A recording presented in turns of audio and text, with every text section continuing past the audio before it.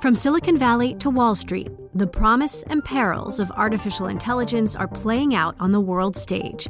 But what will the next phase of AI adoption look like? Which companies from big tech to startups will dominate? And where do the risks and unintended consequences lie? I'm Emily Chang. Join me at Bloomberg Tech in San Francisco, May 9th, to answer many of the industry's burning questions, alongside Snap's Evan Spiegel, Xbox President Sarah Bond, OpenAI's Brad Lightcap, top researcher Dr. Fei Li of Stanford, and many more. More details and just a few tickets left at Bloomberg.com/TechSF.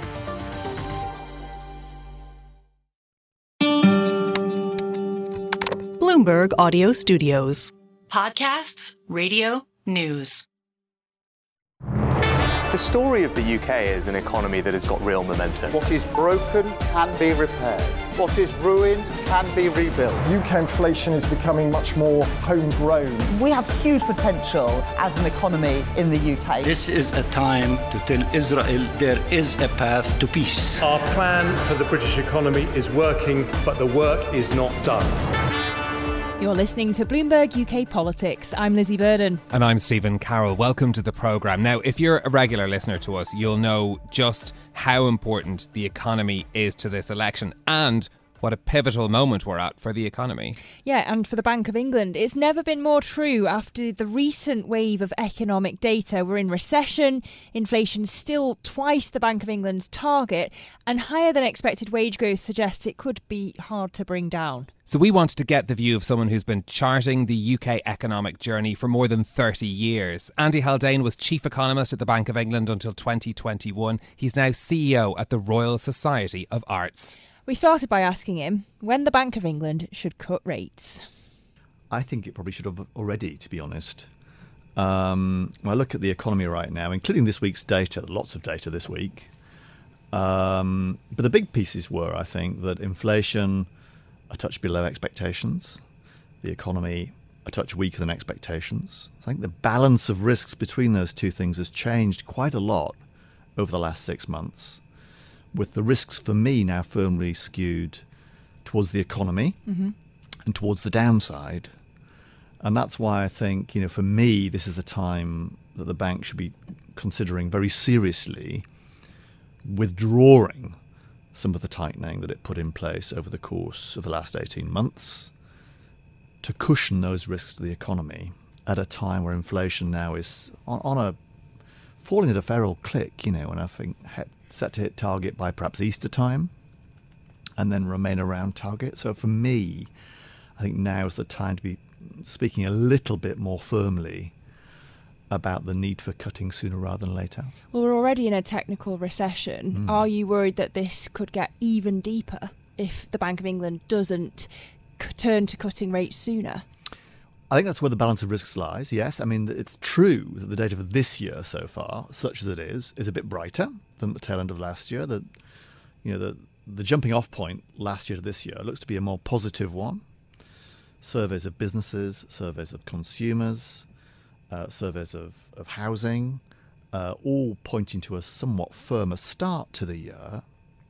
But I still think we're looking at a year at best of anemic growth, with the risks to the outlook still skewed pretty firmly on the downside. So for me, the case for putting in place some upfront early insurance on the monetary policy side is strong and strengthening. And I'm fearful we leave that insurance a little too late in the year. So for you, is signalling an easing enough for now, or does it need to be a rate cut in March?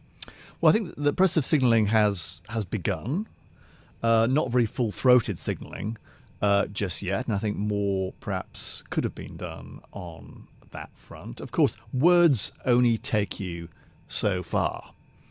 Ultimately, to really shift people's expectations out there, I don't just mean in financial markets, I mean also on the high street, among households, of cheaper mortgage borrowing costs coming. The best way of signalling that to the wider world, to the real economy, if you like, to households and businesses, is by doing it rather than talking about doing it. And that, I think, should be taken a bit more seriously than has been the case, not just by the bank, but by central banks globally. Is there a risk that both on the way into this inflation crisis and on the way out of it, the Bank of England's forgotten that there's this lag in monetary transmission? In other words, that people need to refinance their mortgages before the impact of interest rates filters through to the economy? Well, I hope not. I mean, the bank shouldn't have forgotten about the long and variable lags that accompany monetary policy. Lags that have probably become slightly longer and slightly more variable over the past decade, probably, as we move towards more fixed-rate mortgages in the UK. I mean, we know very well, don't we, that, perhaps 1.5 million households this year will face a significant stepping up in their mortgage bills, perhaps around, on average, a couple of £1,000s. That's sure to squeeze the real incomes of households that are already well below water relative to where they were a couple of years ago. Households feel poorer, and the reason they feel poorer is because they are poorer, and that will make a bad situation worse. The other relevant factor, though, I'd say, is that, the surprising thing about last year was not how weak spending by households was, but how strong it was. Given the extent of the squeeze on real incomes, it was surprising how robust and resilient household spending was. And the reason that was possible, what reconciles the arithmetic here, is the fact that households here and the US and the euro area ran down the savings that had been involuntarily accumulating during COVID. Now, as best we can tell, that savings pool is now a puddle. It is reduced materially, and therefore, households this year can't return to the well of savings to support their spending. So when that fatter mortgage bill lands on people's doorsteps over the course of this year, it's much more likely they'll need to cut spending to make ends meet. And that's why, for me, the balance of risks is to the downside, and that's why those long and variable lags call for the bank acting sooner rather than later. What's the risk if the bank doesn't do that? You've outlined stagnation as being the best case scenario. What's the worst case scenario? I think the worst case would be one in which, we get to maybe the middle of the year. Inflation is back to around target. It's stopped being spoken about in the media, in financial markets, in the pubs and on the high streets, which I think happens when inflation gets to around 2 or 3%. But we find the economy has hit a further soft spot, that spending is tailing down, that confidence is tailing away, that companies are hunkering down ahead of an election and they're spending, and we find ourselves facing up to inflation at target but the economy underwater. And that's bad news, obviously, for jobs and the economy. It's also pretty bad news for central banks' credibility, though. It's one thing to have missed inflation on the way up, which happened. It's quite another to then have crushed the economy on the way down. That double blow to credibility is one, if I were a central banker in my old job, I would be looking to avoid. And for me, that's what speaks to the insurance policy now. Well, on another front of credibility, it seems like markets have just tuned out what central bankers are saying. They're really just looking at the data. And it comes back to the question of communications, doesn't it? If you were rating your old colleague, the governor's comms through this inflation crisis on a scale of 0 to 10, where would you put it?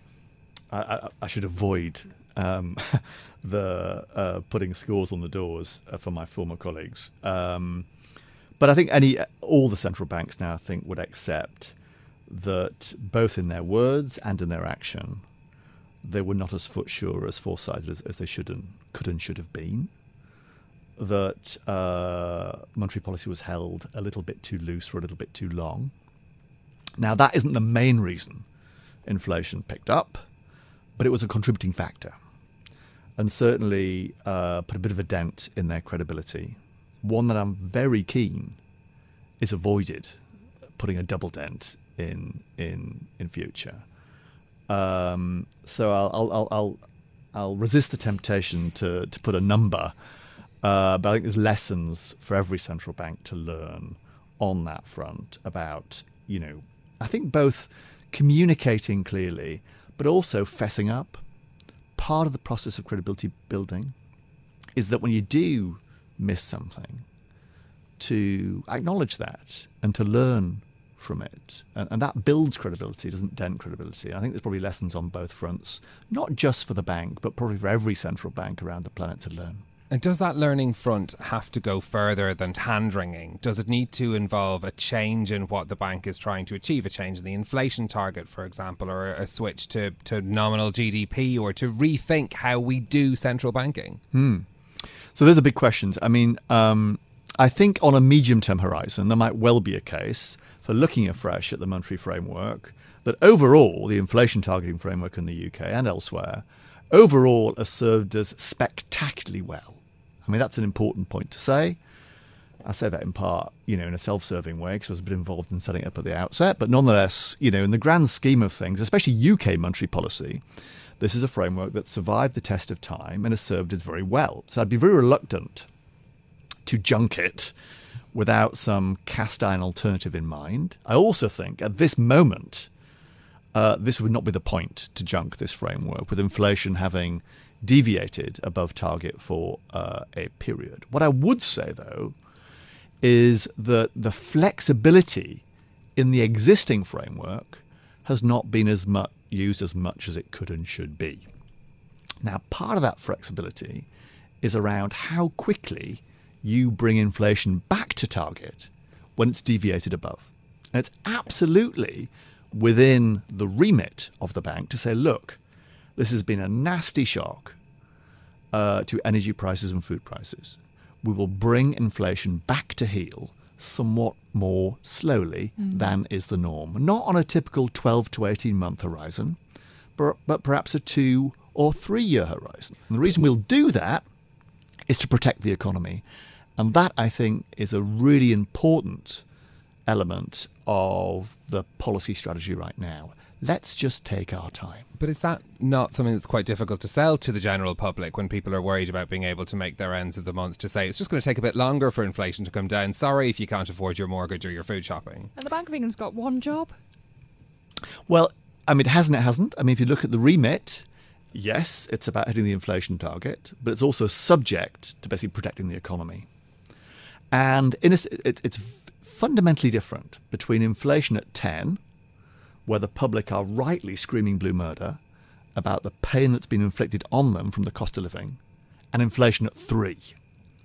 Inflation at 3, it stops being that topic of conversation among the public. The squeeze is far less painful. What I'm suggesting is, once we're down to 3, hold your horses. The lines show the accomplished at 3? Sorry? Mission accomplished at 3? Not mission accomplished, but we don't need necessarily at haste to go that extra mile from 3 to 2.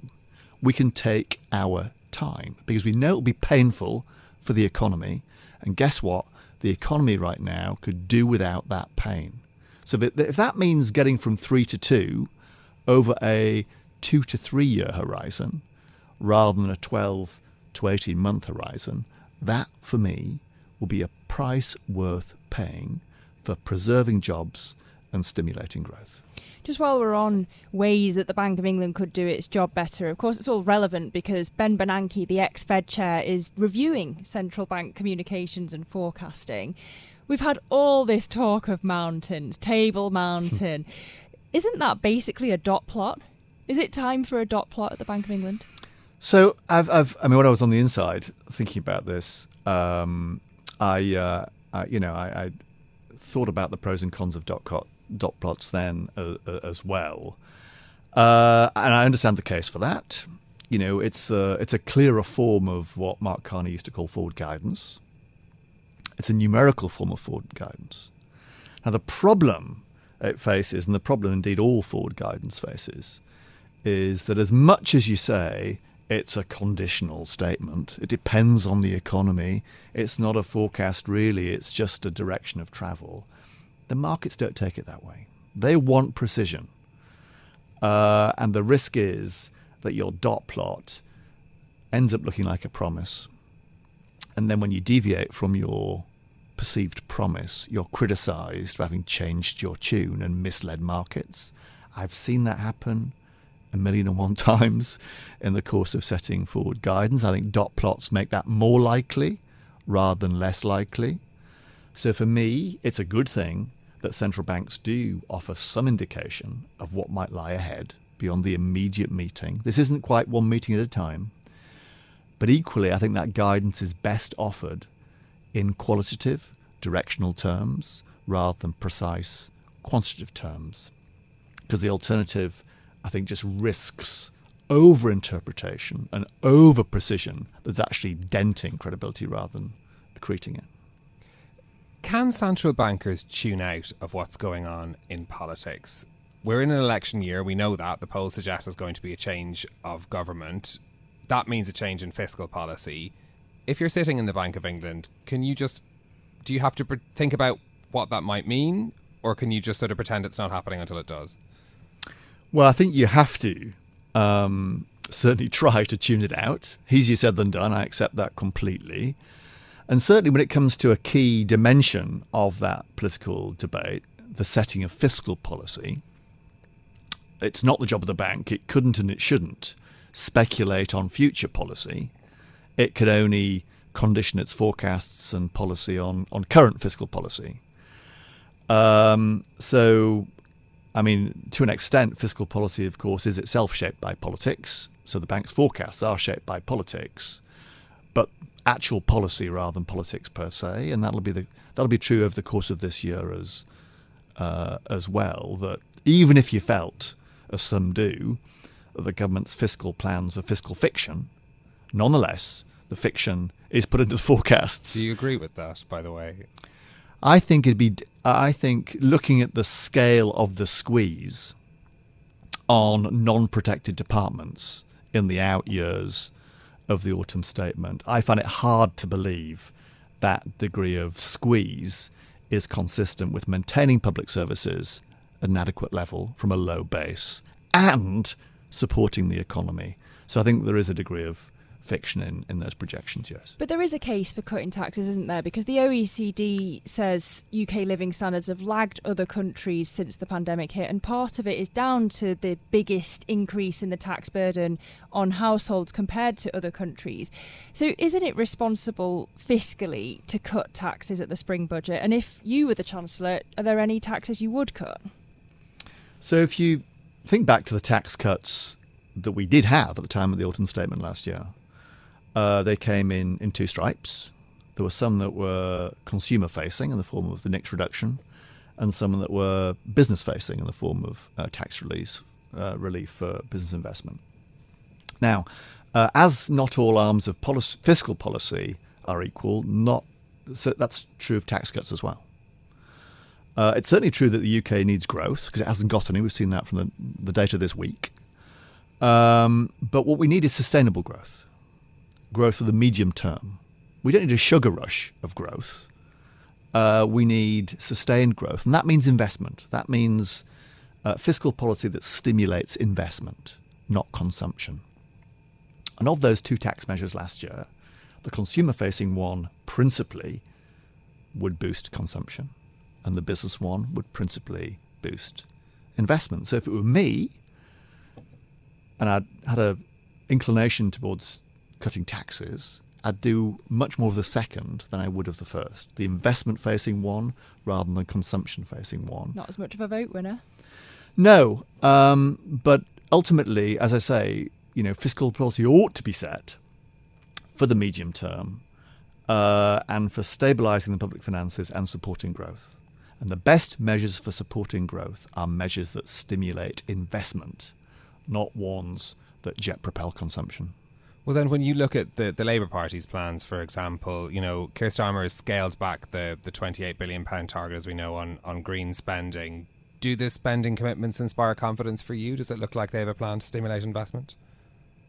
Well, I mean, there still is, within the pared back green prosperity plans, something of a scaling up of investment, an extra £5 billion per year relative to what is there currently. So that's certainly directionally right in terms of making that investment in, broadly speaking, green tech and green jobs in a way that's good for growth.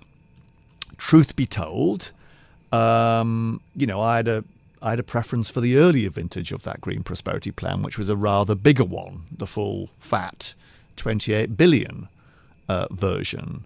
When that was first hatched, even with the fiscal constraints, you still think it's a good plan?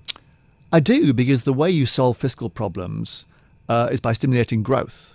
And the way you stimulate growth is through investment. And the thought that you can austerity your way out of a fiscal hole is also a fiction, I think. So yes, I'm not a great fan of the current fiscal rules. I think they penalise the investment we need to stimulate growth, and it's ultimately by growing the denominator, that is GDP, rather than shrinking the numerator, the fiscal deficit, that you lower debt. And the risk is you take actions that look smart short term, but which derail growth longer term and actually make a bad debt situation even worse. And I'm keen to avoid that.